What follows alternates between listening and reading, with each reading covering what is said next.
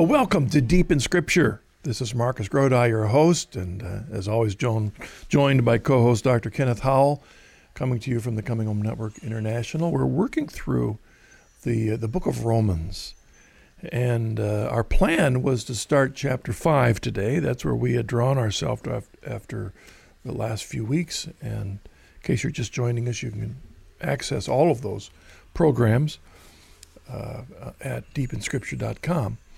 But we received an email that made Ken and I pause a bit and kind of reminded us of something we had planned to do, but it really fit, and that is to take a pause from Romans for a moment and jump over to James chapter 2, where the Apostle James deals with the very issues that Paul is addressing in Romans chapter 3 and 4. And the email from Jack said, "Dear Marcus and Ken, I really appreciate the way you've been discussing St. Paul's doctrine of justifications in Romans on Deep in Scripture. The question that keeps coming up in my mind is how this all relates to what St. James says in James chapter 2, 14 through 16 about faith and works. At one point, James says, 'You see that a man is justified from works and not from faith alone.' Does this contradict Paul's teaching? How would you explain this problem?" I'm wondering, Ken, before we jump into James, which is a wider expression of that, maybe flesh out a little bit what Jack is getting at, because this really is a conundrum between those that want to hold so tightly to the way they interpret Romans, and yet how do you deal with James in this statement at the same time? Well, it's a great question, and it's a question that Christians have struggled with since the very first days in which they had the New Testament together and they looked at these texts. It's an important question because for several reasons, one of which it really brings up the matter of how easy it is to misinterpret Scripture and why it's important to carefully attend to the meanings that the writers are using. And we'll talk about that a little bit more in just a moment. It also points out, however, the need to listen to the wisdom of those that have gone before us in the faith and see how they have dealt with this question. Because on the surface, let's say the casual reader, the unlettered reader might read both Paul and then James, and then the person who's only attending carefully to the words for the first time might indeed arrive at the conclusion that Paul and James contradict one another. But I think we'll see today that's not the case, as long as we look at the words carefully and listen to the wisdom of the past. There's a third reason why Jack's question is so important, and that is that this has traditionally divided Protestants and Catholics for centuries. And so if we can somehow understand these texts a little bit more carefully in relation to one another, that may also illuminate some of the both the differences that still remain, but also the commonalities between Protestants and Catholics. Ken, I was thinking of a text from Galatians chapter 5, which it's almost as if St. Paul in verse 13 and 14 of chapter 5 Galatians fully realizes that people might misunderstand what he's trying to say, and what maybe James in the early days of Christianity was recognizing amongst the dispersed Christians as they were trying to live out the words of Christ. Because Paul says in Galatians 5, beginning with verse 13, "For you were called to freedom, brethren, only do not use your freedom as an opportunity for the flesh, but through love be servants of one another. For the whole law is fulfilled in one word, you shall love your neighbor as yourself." I mean, so there we have Paul saying, now wait a second, you have this freedom in Christ through your faith, through the grace you've been given. You are a new creature in Christ. The old is gone and the new has come. That's what he says in 2 Corinthians. But don't misinterpret what this freedom means. What this freedom does, it frees you to love. It frees you to love. In essence, that's what James is going to get in this whole book, is about that freedom to love, to live out your faith in love. And Ken, why don't we then jump into James? And what I'd like to do, in essence, this entire program is going to be an answer to Jack's email question. And we're going to focus on James chapter 2. But before we get to James chapter 2, we really need to look at James the entire chapter 1.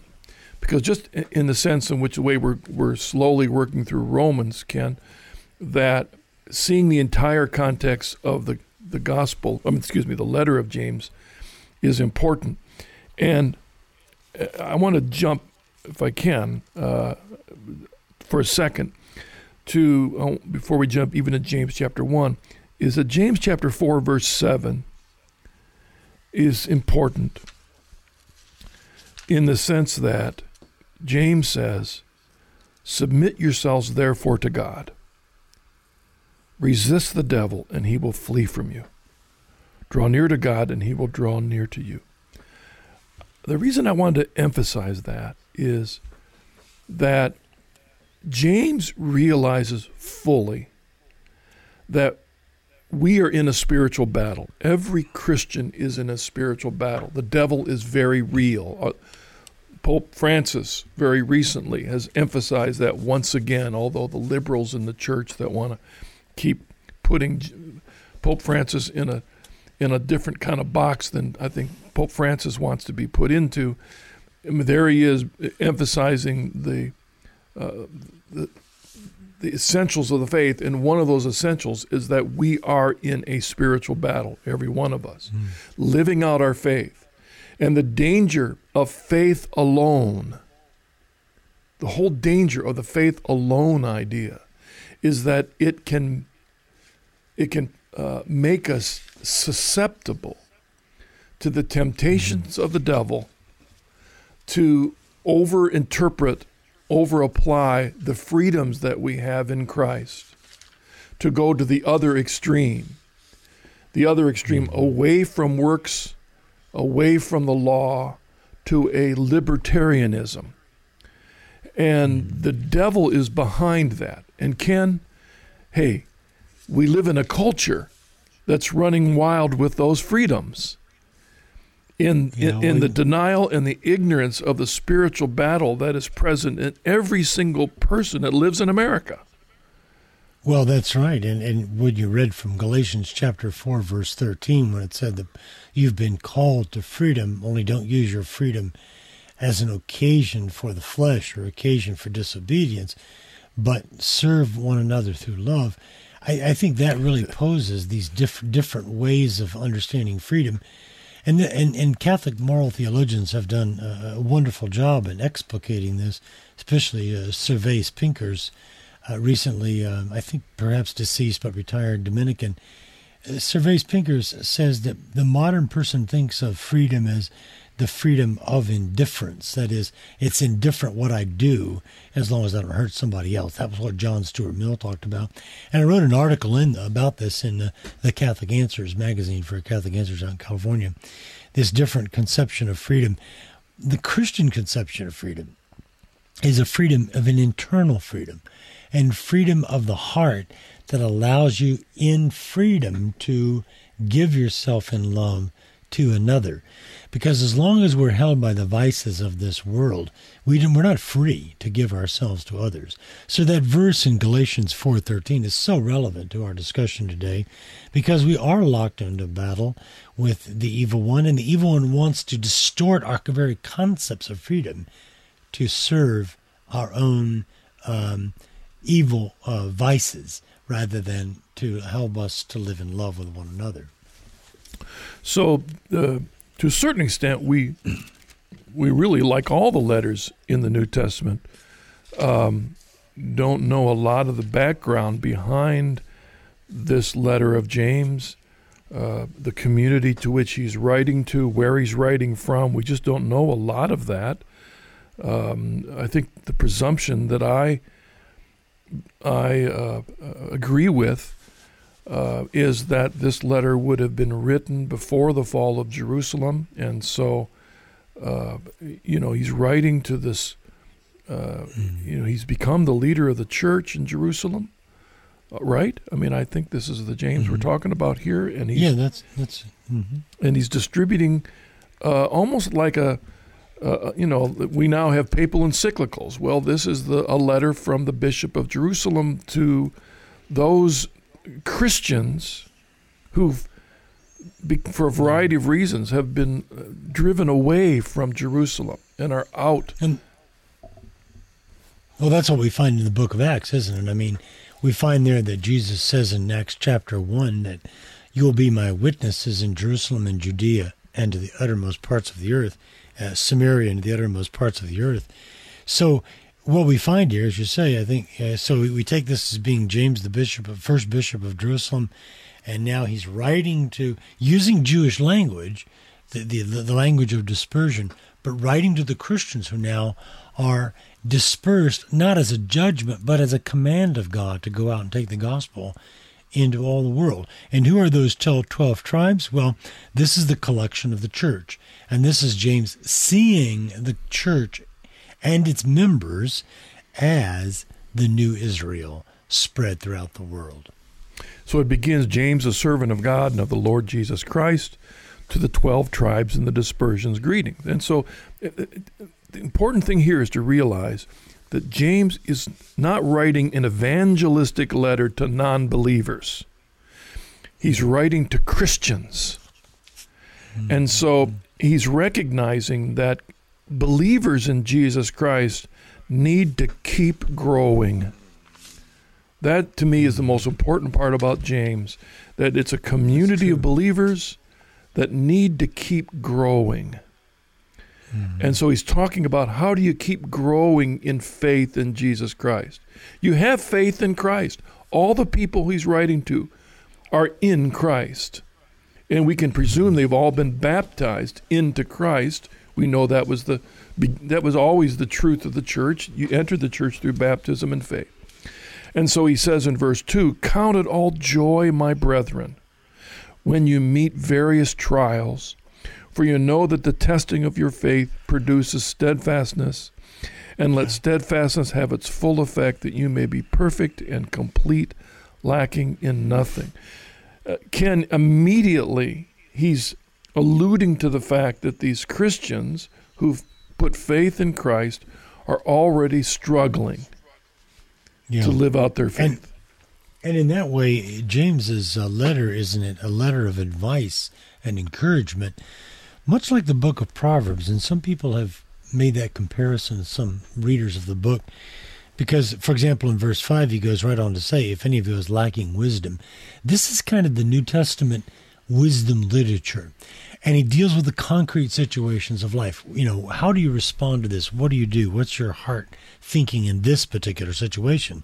And as you said, his goal is precisely, as it states in verse 3, to be perfect and complete, lacking in nothing. He knows there's a journey of faith. You've begun that journey of faith by faith in baptism, but now go on beyond that. And where does that take you? And now that's what he's going to lay out for us here.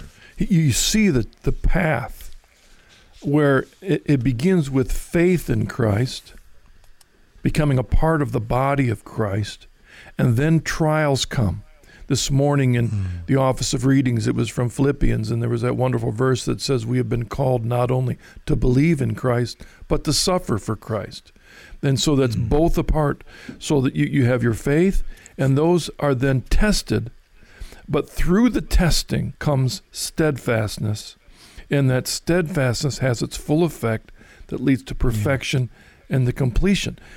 In that sense, Ken, James is directly parallel with the writings of St. Paul that Paul talks about in Ephesians chapter 4. That the maturity leading all the way to the fullness in Christ. There's this journey of faith. And the reason I want to emphasize that is the background to understanding why faith alone isn't sufficient. Because that faith must be tested, it must be persevered, it must be shown, it must be demonstrated, and it must be lived out. And James felt that was so important that he writes this letter. Yeah, well, St. Peter puts that a little differently, but nevertheless the same point. And that is, he speaks about our faith being tested like gold in the fire. So when the fire burns the dross away, the solid, perfect gold is there waiting. And that's what our faith needs. It needs to be tested so that it can be perfected over time. I'm wondering, Ken, if it's also important to point out that, we read 2,000 years later with the presumption that we know the letters of Paul and the wisdom of Paul and all of Paul's theology. And often Christians today almost only read the words of Jesus through the lenses of St. Paul. But it's equally likely that James is just reading the wisdom of Jesus straight from his experience of Jesus Christ and not through the lenses of St. Paul, because they're probably writing about the same time. And so the reason I say that is that when he says in verse 5, if any of you lacks wisdom. So Ken, when we're talking about the wisdom and maybe the new wisdom literature, behind this is the Sermon on the Mount.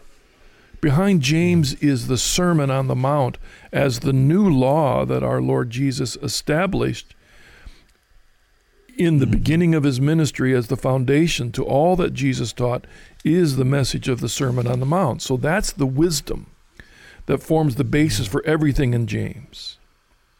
I think so, and I think it also emphasizes in James chapter 1 that the underlying tone is also, there's the message of Jesus, but what is that? What was that message? Well, part of that message was that God is there underneath every trial, every difficulty. He's there to answer our prayers. So, for example, in verses 5 through 8, that's where he says asking wisdom from God. God is there to give wisdom, but who does God give wisdom to? Well, he gives it to the humble brother. That's verses 9 through 11. And not to the haughty, but to those that are humble. And then verse 12 tells us about the God who doesn't tempt and cannot be tempted. So to understand that when we're facing temptation, that temptation is coming from another source than God, but God is there to help us in the midst of that temptation. One of the key verses that almost everyone knows is about this love for riches, the love for money, and the problems that will cause. And we see in verse 11, so will the rich man fade away in the midst of his pursuits. James wants to emphasize the call to simplicity. And that call to simplicity is a key aspect of living out our faith in the world.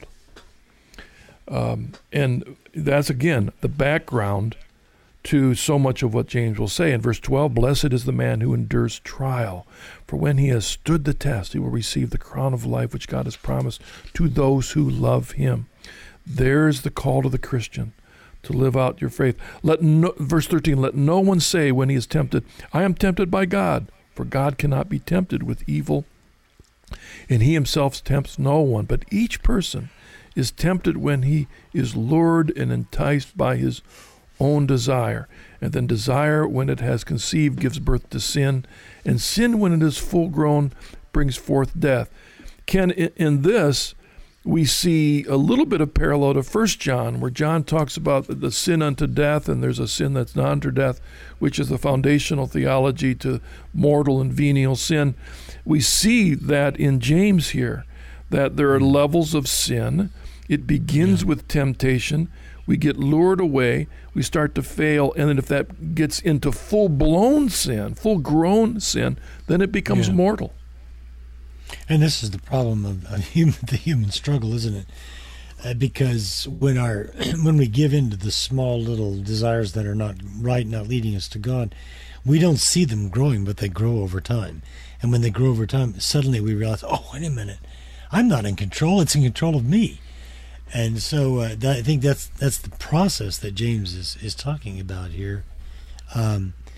there's so much more here. I don't know exactly what you want to emphasize, but one thing that strikes me here that leads us into chapter 2 is all the way down in verses 22 and 23, where James says, be doers of the word and not hearers only. Now, this is really important for understanding this issue of faith and works, that there's a call in the New Testament, you might say, to put our money where our mouth is, to really live the Christian life, not just talk about it.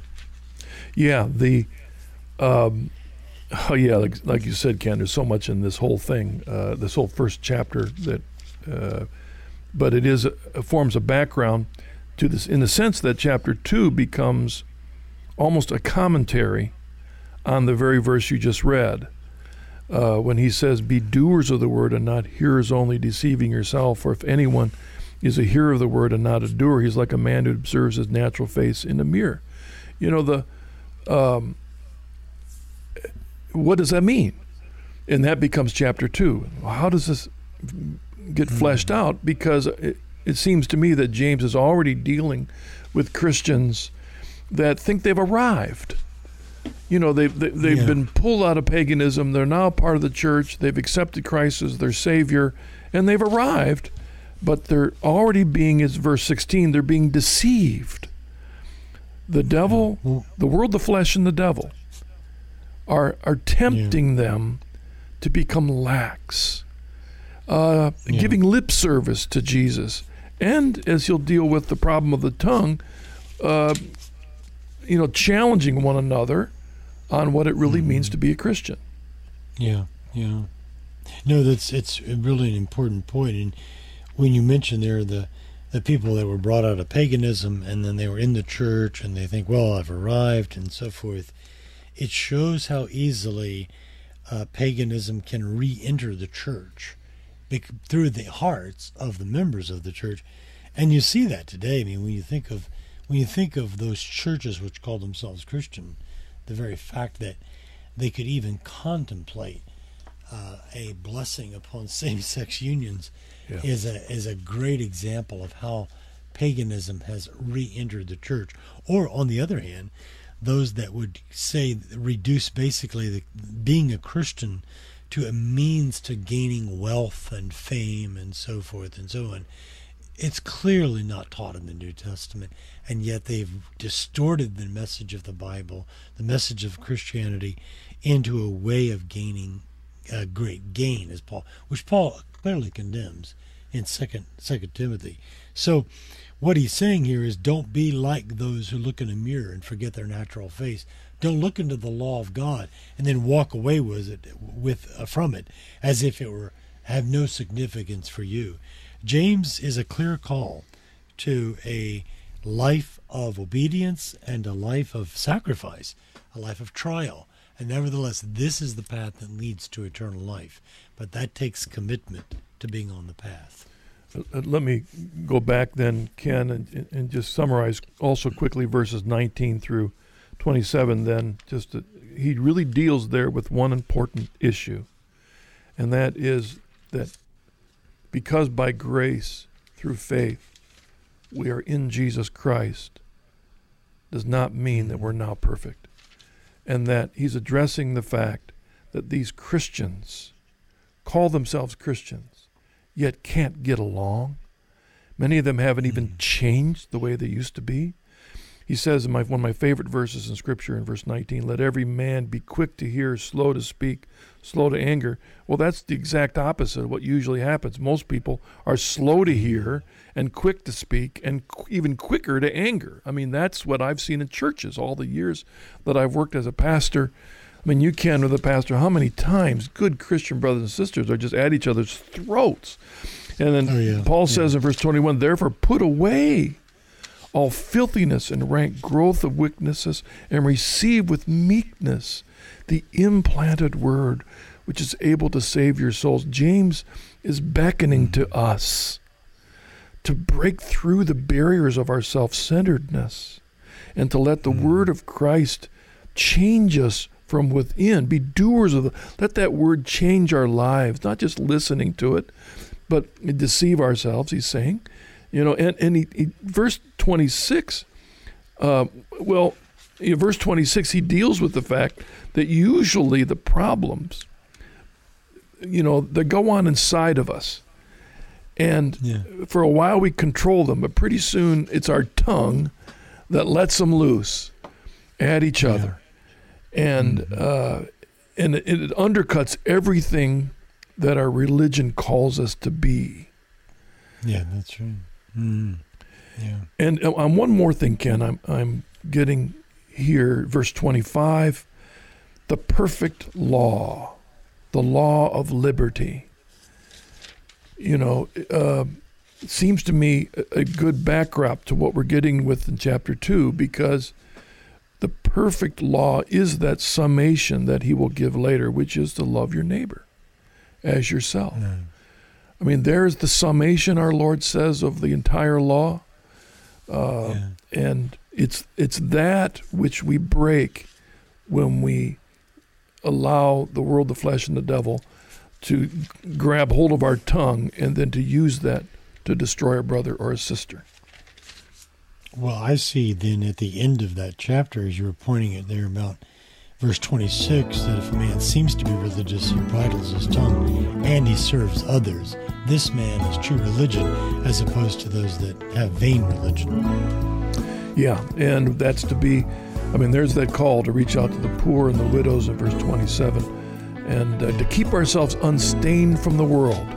Okay, we'll come back after the break, and we'll jump right into chapter 2 with that foundational background. See you in a bit.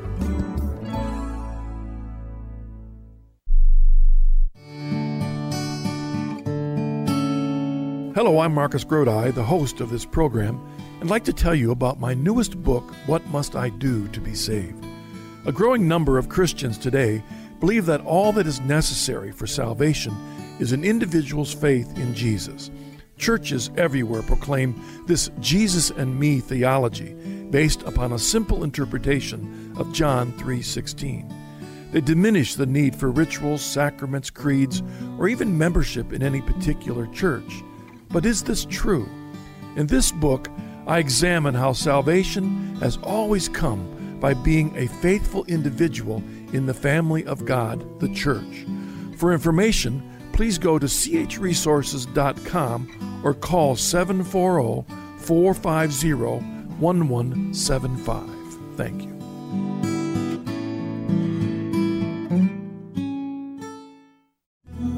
Don't forget to watch the Journey Home program with Marcus Grodi on EWTN. Each week, Marcus meets new guests who have journeyed to the Catholic faith from many backgrounds.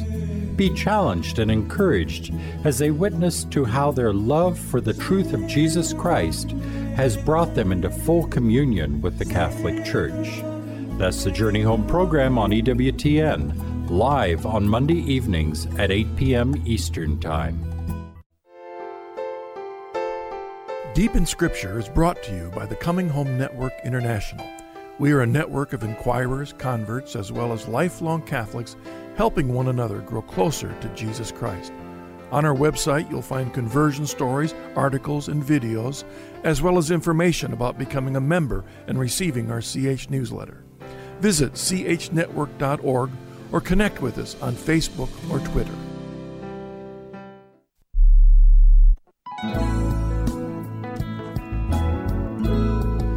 Well, welcome back to Deep in Scripture. This is Marcus Grodi and Kenneth Howell, and today we're taking a break from Romans to look at the book of James, and partially in response to an email that we mentioned earlier.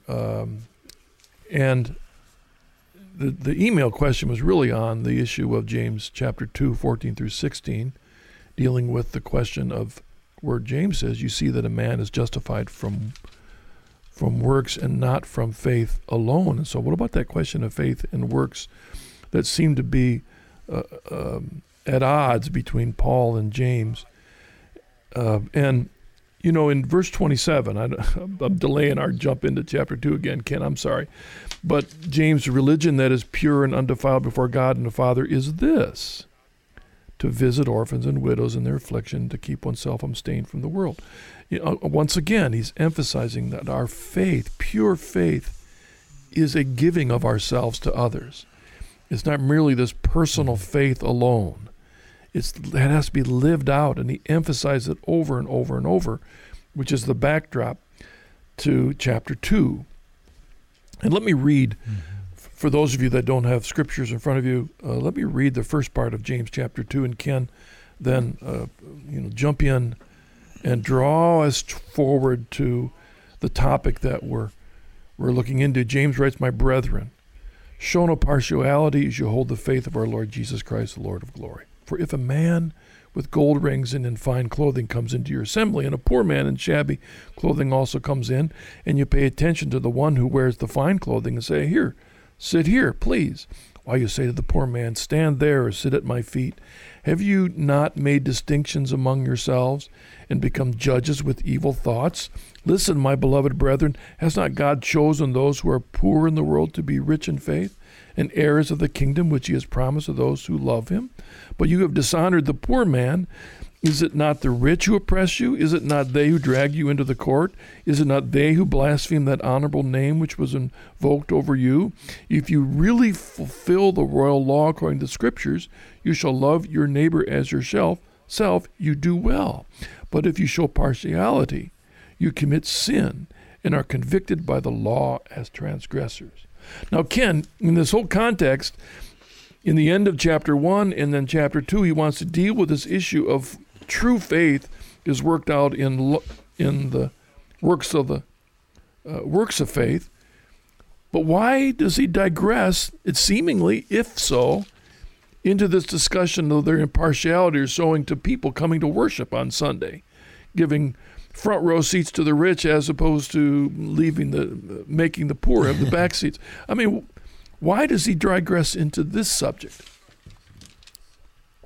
Well, I think what he's trying to do is to show that, in a way, it's not a digression, because what he's trying to say is that, let me give you an example of how you love your neighbor as yourself. Remember back in chapter 1, verse 27 that you read, he said, pure religion that is pure and undefiled before God, our God and Father, is this. And he gives two things: to visit the orphans and widows in their affliction, and secondly, to keep oneself unspotted from the world. I think what he's doing in verse 27 there is he's giving the two commandments, but he's giving the one to love your neighbor first. He's saying to visit the orphans and widows in their affliction is to love your neighbor as yourself, and to keep yourself unspotted from the world, that's to love God. Now, he gives a concrete situation which is showing how easy it is to violate these commandments, and that's the situation that you read in chapter 2. When you think about the ways in which there's no such thing as a totally egalitarian society. It just doesn't exist. And it almost can never exist. Let's think of Marxism and communism in Russia and various. That was their proclamation, to do away with a classless society. And what did the Soviet Union become from 1917 to about 1990? It was a class-filled society, yep, with those in the Communist Party being, the elite and the privileged, and those that were just the proletariat or the workers down there. You can't get rid of a classless society. James is not giving a social solution. He's giving a solution of how you treat other people. You're not going to be able to deal with poverty completely, but you can't deal with those poor people as if they're subhuman. You shouldn't be dealing with the rich and the powerful by placating them. You should be treating them as brothers and sisters within the church. And that's how you fulfill the royal law. And this problem, I'm sorry. No, go ahead, please. I was going to say, and this problem that James is dealing with here exists to this day, and is the common temptation, whether you're the pastor of a little country church or whether you're the church of the Basilica downtown, is this constant struggle with treating everyone equally in the eyes of God.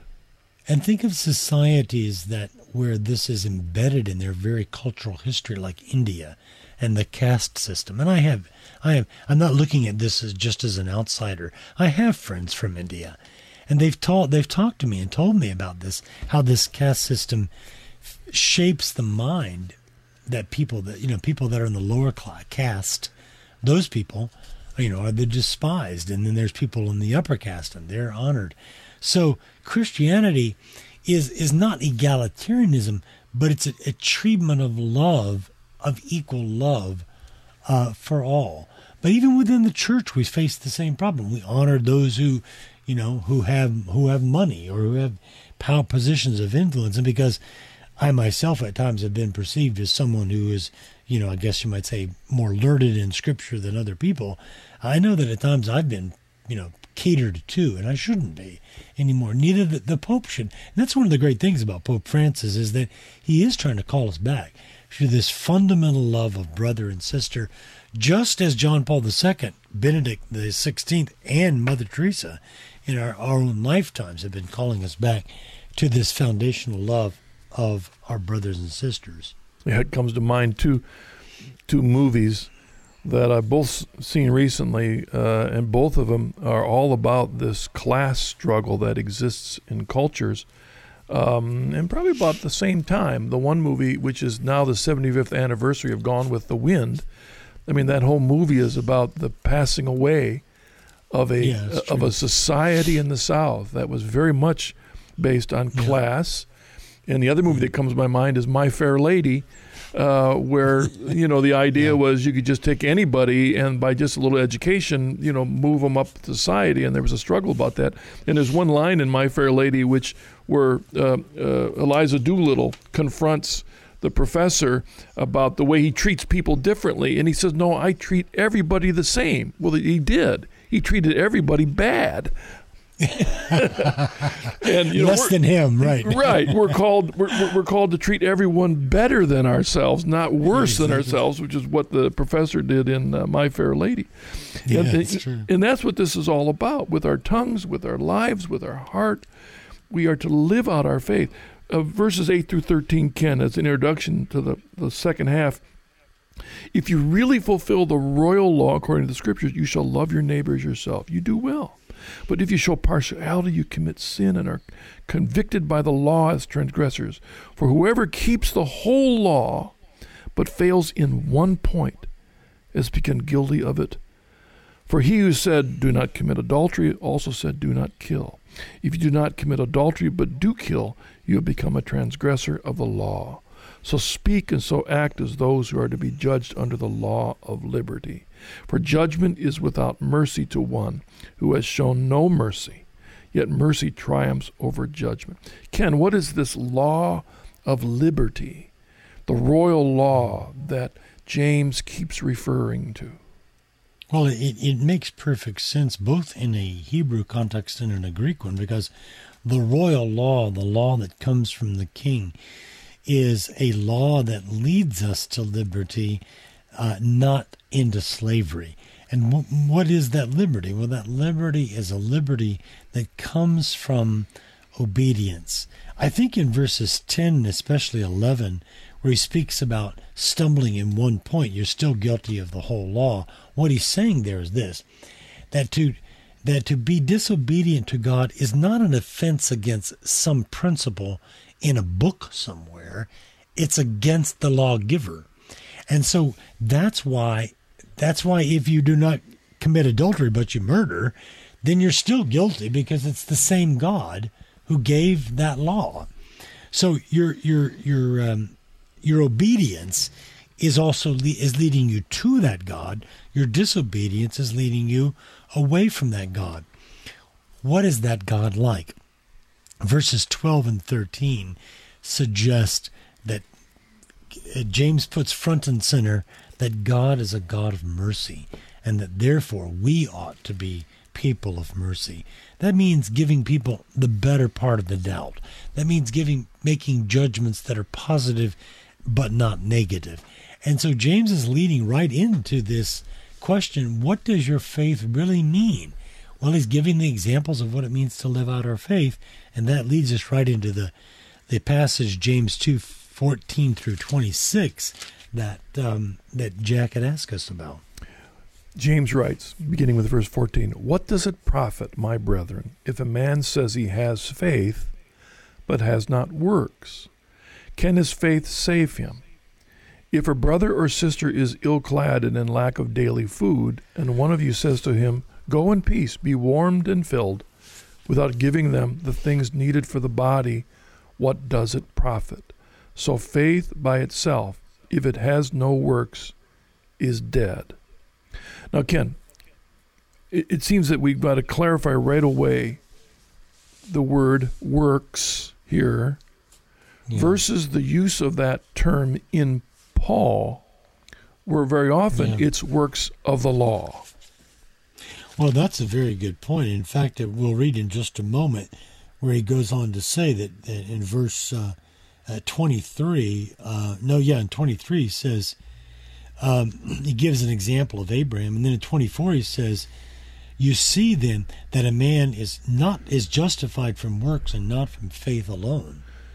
Now what does he mean here? Now, Paul says that a man is justified by faith and not by works. But James says that a man is justified by works.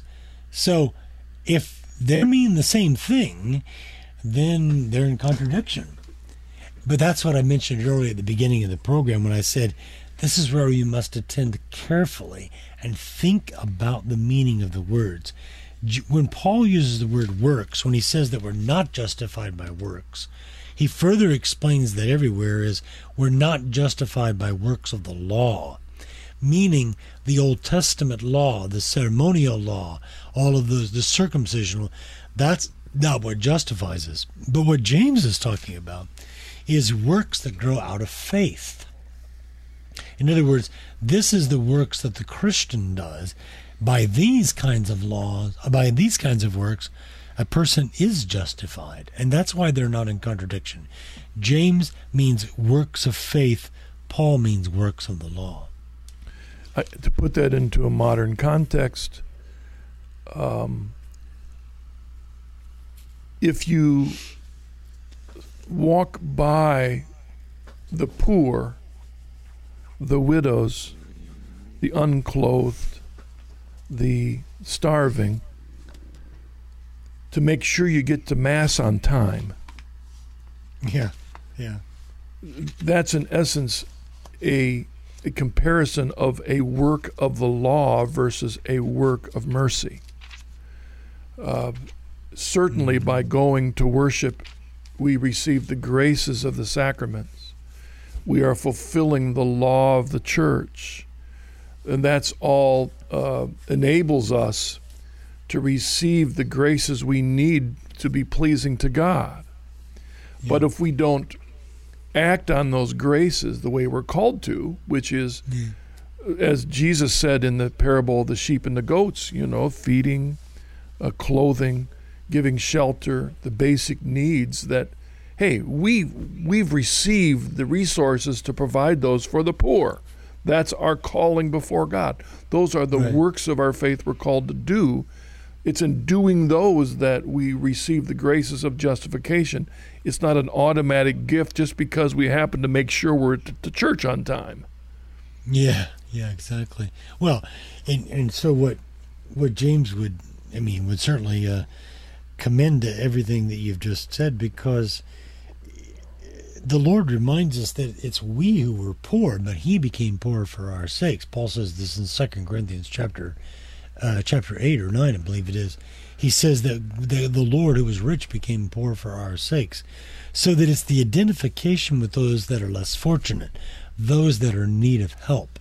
That's the call of the Christian, and that's what James says is the evidence that your faith is real. That's the section you read, verses 15 and 16. We have to be able to demonstrate the reality of our faith by how we live and treat one another. The verse 18 and following, but someone will say, hey, you have faith, I have works.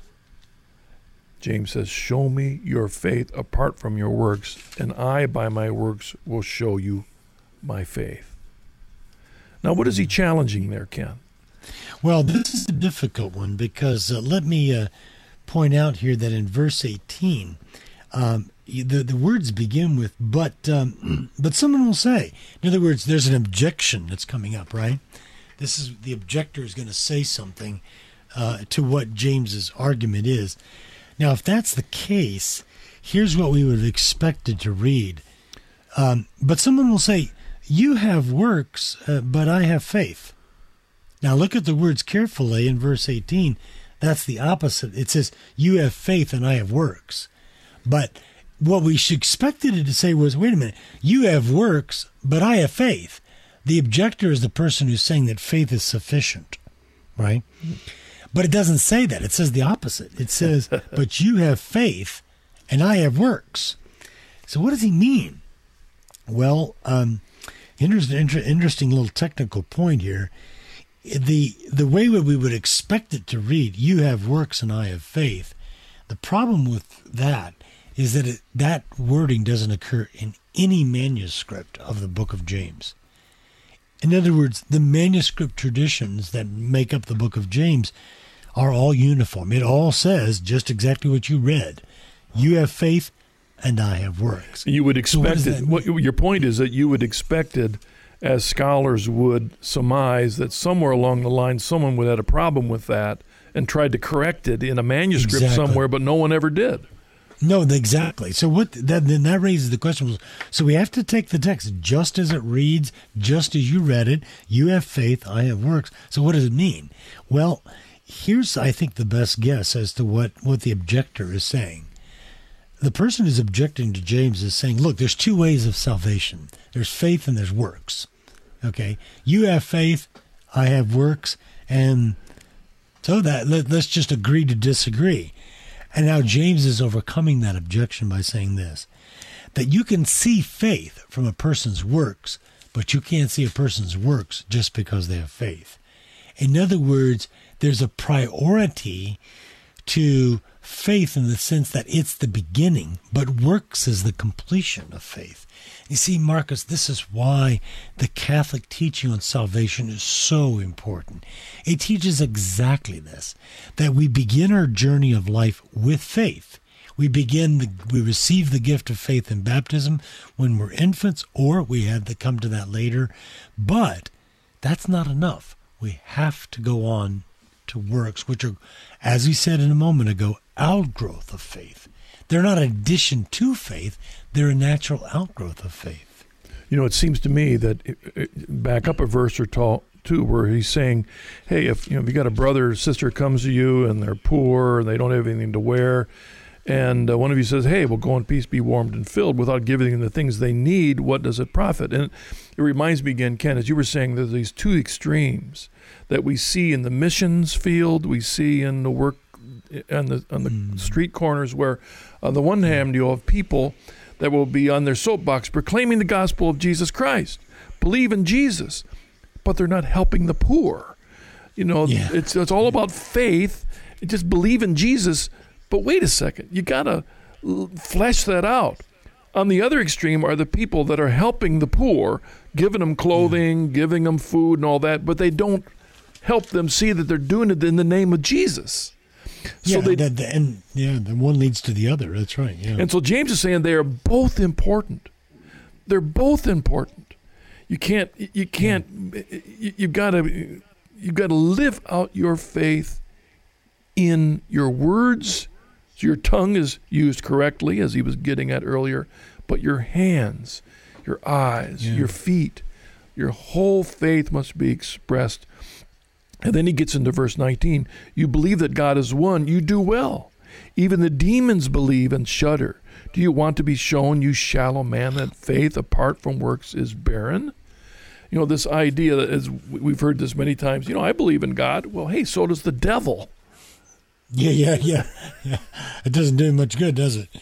Well, see, I see verse 19 and verse 24 as being very closely related. You believe, verse 19, you believe that there's one God. Well, you do well, but the devils believe that and tremble. And then verse 24 says, you see that a man is justified by faith, by works, and not from faith alone.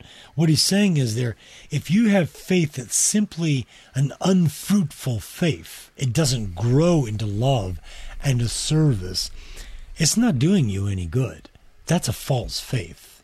A true faith leads in service to love to one another, and even of sacrificial faith. That's why he gives the example of Abraham offering up his son Isaac on the altar, because it's a sacrificial faith. Yeah, here James, like Paul, uses Abraham and Rahab as the examples of faith and works. And it is interesting that where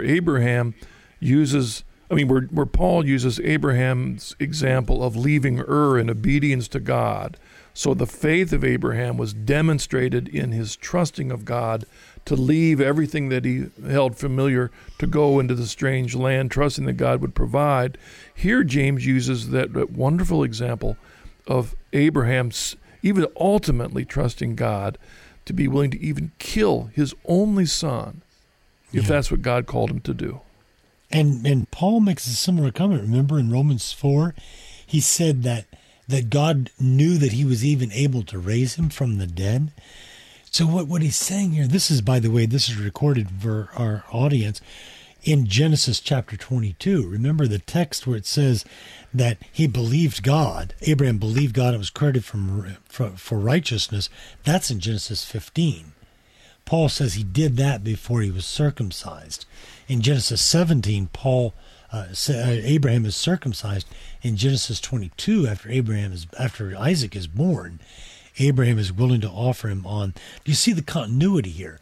Faith begins the journey, it takes on the sign of faith, and then it's completed in the willing sacrifice that we're called to make as Christians. This is truly a fruitful faith. This is a faith that leads to hope, and the hope that leads to love. That's the faith that justifies. I find it fascinating also that James dropped in verse 25. In fact, I've even wondered, Ken, if in your scholarly work, whether any of the early manuscripts of James dropped out verse 25. And the reason is that James, he uses Abraham, great example, but then he pulls out of the manuscripts the story of Rahab, the harlot, justified by faith. Reminds us of the woman caught in adultery. And we know the early church had a problem with that story in the Gospel of John and struggled whether it should be a part of John chapter 8 or not. Because, here he's using the example of a far less than holy person, yet through her works of faith was therefore accepted by God and honored. Well, I think the example of Rahab in this verse 25 harkens back to verse 13 where it says that mercy triumphs over judgment. In other words, the story of Rahab is a story of God's mercy. And Rahab's contribution to her own salvation was very simply that she received the messengers, that she heard, she listened, she believed, and she did what was necessary based upon that faith. What this is saying here, here's Abraham, the father of faith. Here's Rahab, the representative of paganism. So both Jew and Gentile pagans are saved in the same way. But how was Rahab saved? Well, in the concrete story of them coming into Jericho and she receiving the messengers, suppose she hadn't received the messengers. Suppose she hadn't sent them out by another way and protected them. She would have been lost just like everybody else. So James is using the example, hey, you have to do the same. It seems, Ken, that verse 26, we're running out of time, is from a philosophical standpoint one of the strongest arguments for the unity of faith and works, because we as human beings are not just a spirit trapped in a body, we are united body and spirit. Exactly. Yeah, body, that's right. Yeah, faith. Because Paul says, James says, for as the body apart from the spirit is dead, so faith apart from the works is dead. We are, that's why we emphasize the resurrection of the body, not just more the resurrection of the soul. Faith apart from work, it's one thing. Faith and our obedience of faith are one and the same. And they must be lived out. This is a real call to live out our faith every day and through grace and prayer. All right, thanks, Ken. We'll pick up on that next week. Thank you for joining us on Deep in Scripture. We'll try and live that out together, you and us, right? In the grace of Christ. God bless you. See you next week.